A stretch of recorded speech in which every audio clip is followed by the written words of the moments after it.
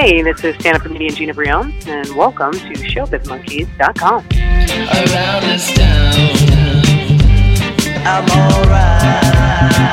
Around this town, I'm alright. I mean, no consequence when you playing with the fire. Move to the left, man. So yeah, I guess I wanted to start just at the beginning, because you started doing stand-up younger than almost any comic I've ever met or talked to. You started at 17 years old. Yes, I did. What inspired you to jump into stand-up comedy so young, when usually most people haven't even thought of it as something they want to do until they're in their 20s or something like that? Well, for me, the way it started was one night I was like channel surfing through my parents' cable, unbeknownst to them, and I happened to start watching Brett Butler's one of her comedy specials on Showtime. It was her second special.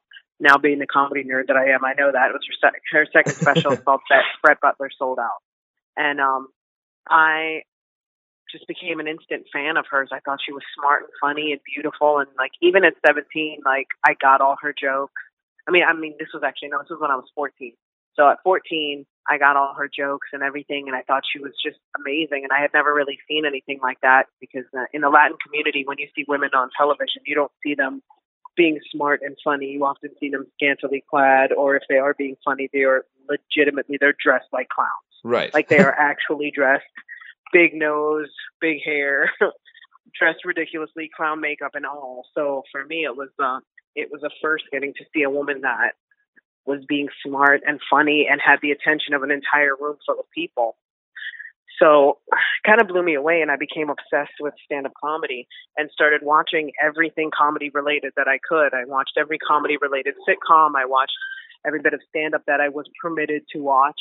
I watched a lot of George Burns. Through Brett Butler, I became a George Carlin fan. Okay, yeah. And actually a huge George Lopez fan. He was another influence of mine, because probably within a month of seeing Brett, I saw George Lopez on one of the Spanish channels, and kind of cleverly deduced that I had now seen a woman and a Latino, and I was like, well, I'm both of those things.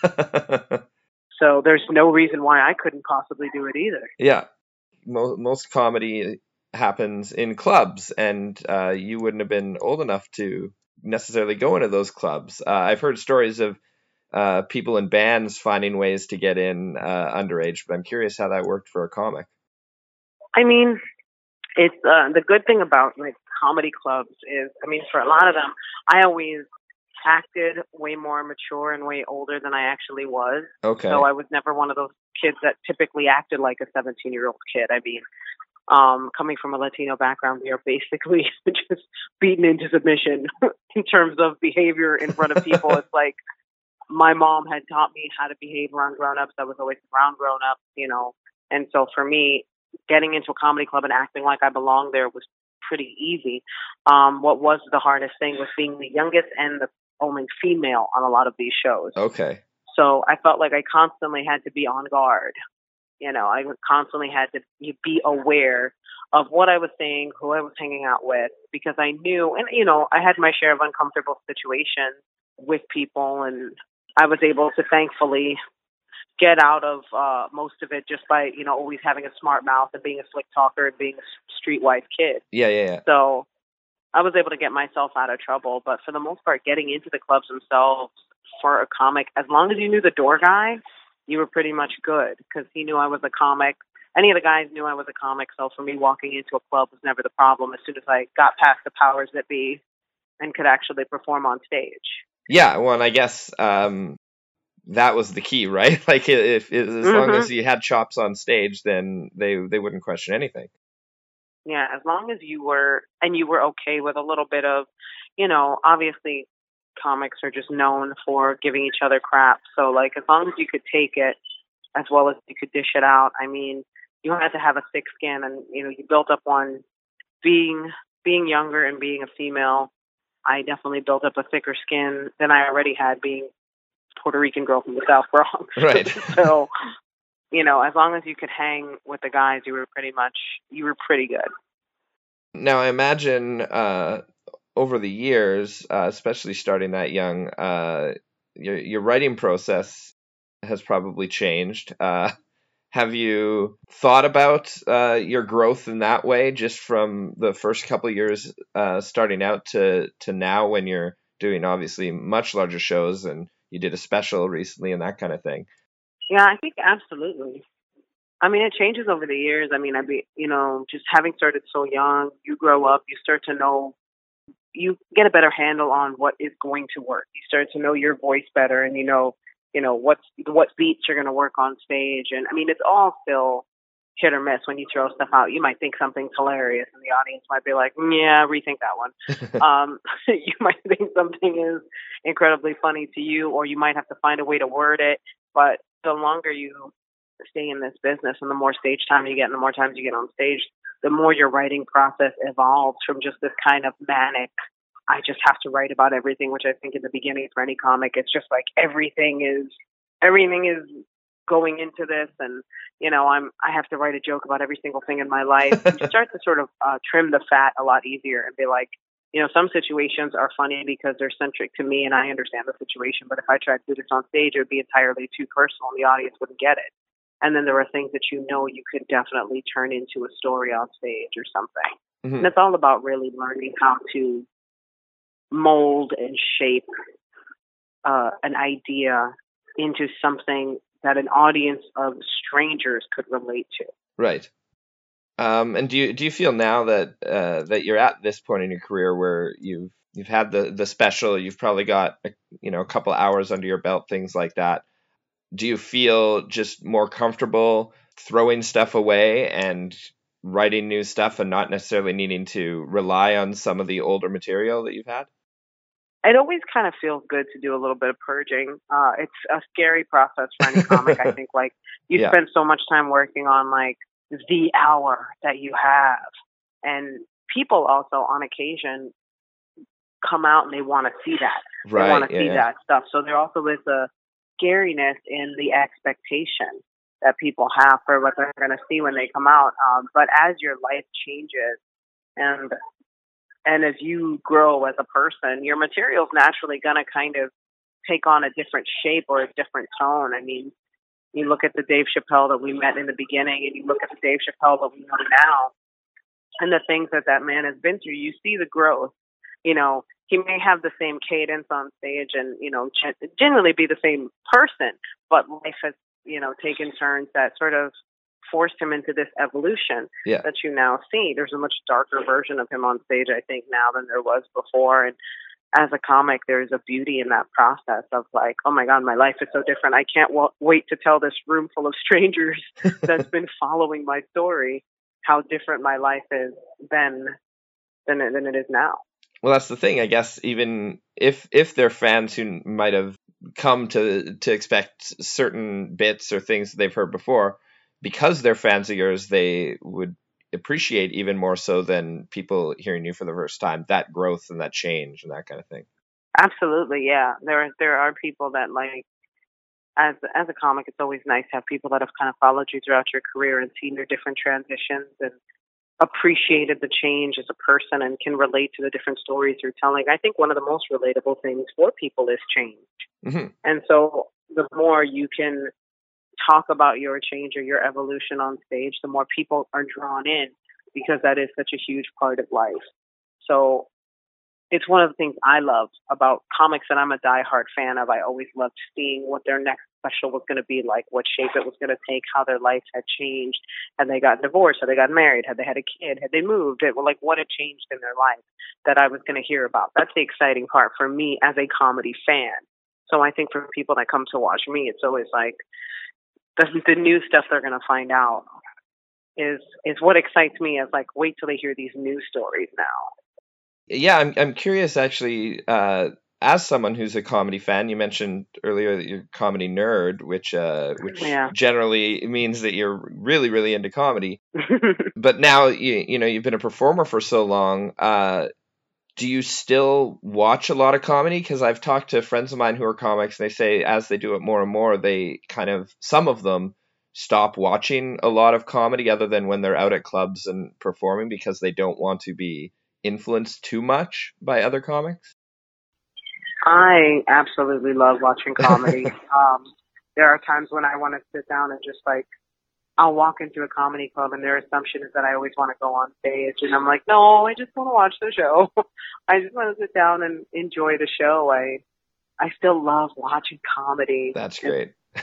It's one of my favorite things to do. I watch comedy specials on Netflix. I watch them, whenever I can. I'll rewatch specials. I mean, I think I've watched George Lopez's Why Are You Crying so many times I've lost count. I love to watch my favorite comedy specials. It just sort of, I find it very zen to watch the people that I admire. And sometimes that zoning out is just what you need to get those creative juices flowing. Because, like, while I'm watching comedy, I'm not thinking about work. Right. I'm just kind of enjoying it.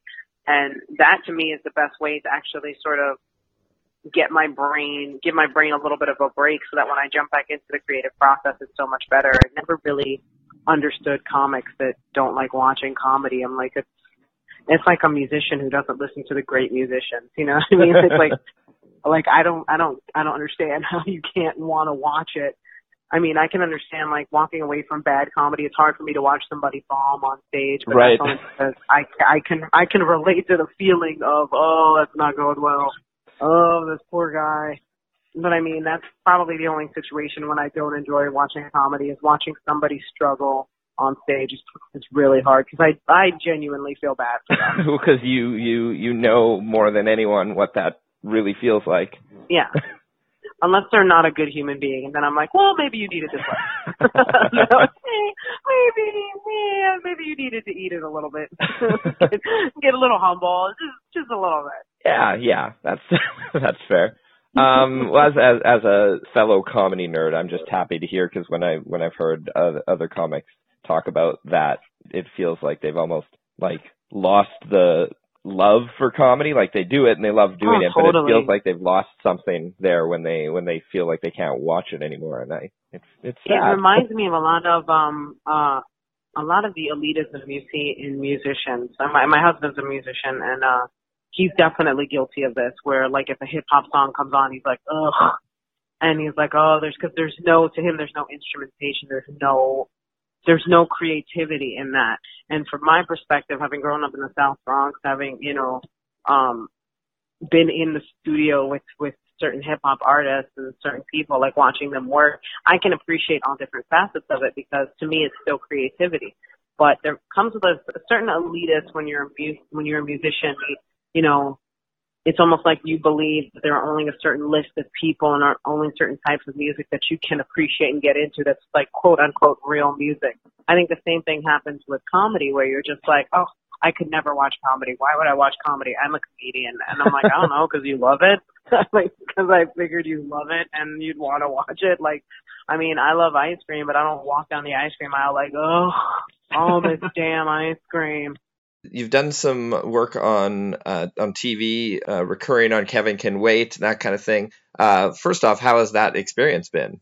Working on the show was phenomenal. Kevin's a great guy. The entire cast was amazing. I mean, it's a pleasure when everybody from production to the writers to the actors themselves are all pleasant people to work with. Like when you're in such an open, creative environment and working with such great people. I mean, Joe Starr and Adam Ferrara were some of the people that were on, when I was on it. Joe's a regular on the show, and Adam was one of the guest stars. Those are two of my favorite people I've ever worked with. And Kevin is so great to just watch. He wears so many hats on the show. And as a comic and as somebody who, loves to think of myself as like a jack of all trades when it comes to certain things, just watching Kevin wear the hat as the writer and the performer and, also working with the director. And it was just amazing to watch.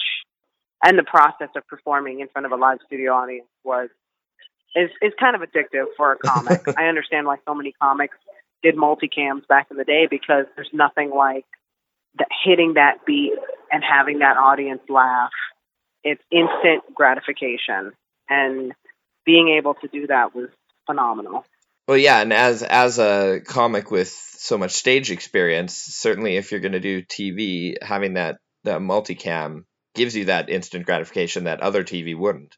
Yeah, and though I am a fan of single cam comedies as well.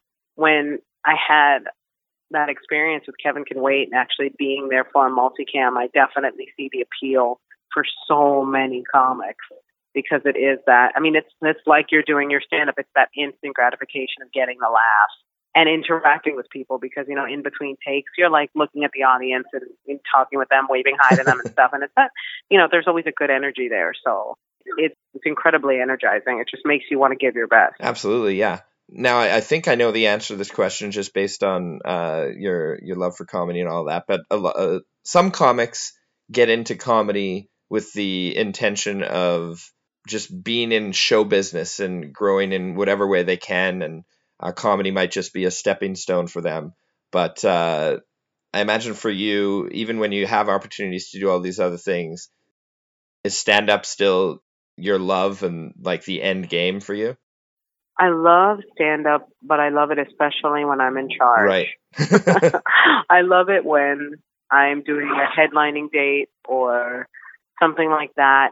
Short sets are fun and can be good to like work stuff out, but like when I'm doing a longer set and I can really enjoy my time, I mean, those are my favorite moments. I've definitely gotten more comfortable acting because it's very difficult to relinquish control when you're so used to being in the driver's seat as a comic and let go of that for the purposes of acting. And, you know, having faith in someone else's punchlines and their timing can be a really difficult thing for a lot of comics. But for me, there's nothing like being in the driver's seat and getting an audience to a point where they feel like they're watching a friend versus just some random comic, where they feel so connected to the material you're doing. You can see them nodding and they're communicating with you and you're making eye contact with people. There's nothing like that, like unifying a room full of strangers with all of my awkwardness.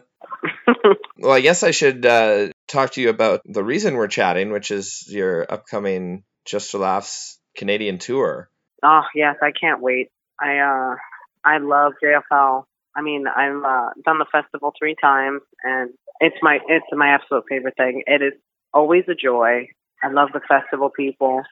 And when they had me on a tour in April, I believe, of last year. I could be the year before, but I did sort of a mini version of what this tour is because we're hitting a lot more places during this tour. But I had such a blast, and I love Alonzo, and I'm so excited to work with him. And Sammy, I got to meet in Montreal this year, and he is absolutely wonderful. And so it's a good group of people, and I couldn't be more excited. Those two are both mainstays on these national tours. Yeah. So certainly good people to go out on the road with, and you know they'll be able to let you know exactly what to expect. And great people to learn from. Yes, yeah, that too. I love being able to watch people and feel like I'm going to walk away having learned something from their stage presence, especially watching somebody like Alonzo, who I've been a fan of Alonzo's for, so many years now, as both as a person, as somebody I consider just incredibly intelligent and just a great conversationalist and a phenomenal comic. Yeah. So for me to be able to work with him on this tour is so awesome. Are there any cities that you noticed were on the tour that you hadn't been to before that you're excited about? All of them. No, I don't know. Good answer. Good answer. I am excited to hit all the cities. I can't. It's hard to say. I know that in Vancouver, I've had such a great time the last time I was in Vancouver. I absolutely love it there. So I'm excited to be going back to Vancouver. I may, if we have time, go, see if I can stop by some of my favorite clubs out there and see some of my favorite people. And hopefully, like any other comic, I'll be like, maybe I'll jump on stage while I'm out there a little bit. But I'm excited for Vancouver for sure. To be in Toronto is going to be fun because the last time we did the tour, although we stayed in Toronto, we did no shows in Toronto. So everybody in Toronto was like, what? So this time around, we'll be at the Massey Theatre up there. And I'm excited for that because I do love Toronto too. Toronto was one of the first places I ever actually got to visit in Canada. Okay, so, yeah. I'm very excited to be going back there, and I hear it's a beautiful venue. So, I mean, there's a bunch of, like, Edmonton I've never been to, so, like, I'm excited for that. And there's a bunch of cities that I'm just really excited to get to see and take pictures of and post all the pictures and take annoying videos and be very touristy. I'm going to be very touristy. I'm prepared. Well, that's the fun part of tours like this. Yeah. And I guess the other thing I wanted to touch on is you were just named, I think it was earlier this year, Rolling Stone named you one of the 10 comedians you need to know, which is a pretty cool honor. Yeah, that was such an honor, and it came out of nowhere. Like, my agent at the time, she sent me a link to the Rolling Stone thing, and I was just kind of blown away. I feel like I never make any one of those, like, comedy lists to the point where I just kind of gracefully bowed out and been like, I'm just never going to make one of those lists. And then I get hit with this Rolling Stone thing, and it was just incredible. It was just an incredible honor, and the people that I'm on the list with are just, it's a great group of people to be with, and I still kind of, get a little bit, like, nerdy about it because, go back to the 17-year-old kid that started this. If I could go and tell her, like, you're going to be one of Rolling Stone's 10 comics to watch, the things you're going to actually accomplish are going to kind of blow your mind. I like to sit back and really kind of be grateful and appreciate that kind of stuff. Well, I mean, you've accomplished so much already, but have you set, maybe you don't want to talk about them, but have you set goals beyond where you're at now? Like, what kind of things you want to do over the next few years? Well, I mean, I feel like I'm always trying to push myself to whatever that next level is. So for me, I can't wait for the next special to come out. I can't wait to start going into production for my next special, like, and all of that, because people are like, when's the next special? When's the next special? Trust me, it's coming. But in between touring and doing TV stuff and, like, everything, it's like, just as soon as we can set it up and we can get a venue and set everything up, it is going to happen. And I can't wait for it because it will be so different from my last special. My life has changed so much. I mean, I'm married now and went through 2.5 years of hating the single life and and learning experiences and traveling. And so, like, it's going to be great. And then also other stuff is in the works in terms of, working on TV more and hopefully in films more. And I'm really excited about this kind of next level, this next leg of my career. And, I have a great team of people working with me that are, such huge supporters of mine at Levity and at UTA and other people in the business who are just so wonderfully supportive. So I'm really looking forward to the things that are on the horizon. And, there's a lot, some of which I can talk about, some of which I can't. Yeah. So I'm trying to be very general right now so that nobody goes, why did you say that? Understandable. But there's stuff. There's stuff on the horizon that I would love to. And once I can, I will shout it from the hilltop. I guess you mentioned that you'll be taking video and touristy stuff. So will that be on your social media? And where can people find all of that for you?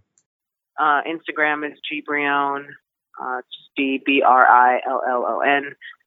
Everything else is Gina Brillon. My Twitter, my Facebook fan page, and I go live on my fan page usually Wednesdays and Sundays, so I can talk to the fans and let them know what's going on. And especially since I've been MIA for the past 2 weeks, I'll be going live and telling everybody. Usually if I'm on tour, I tell the people to be patient because it can be a little hard depending on where I'm at to go live. But I stay in communication via social media with a lot of the people on the fan page.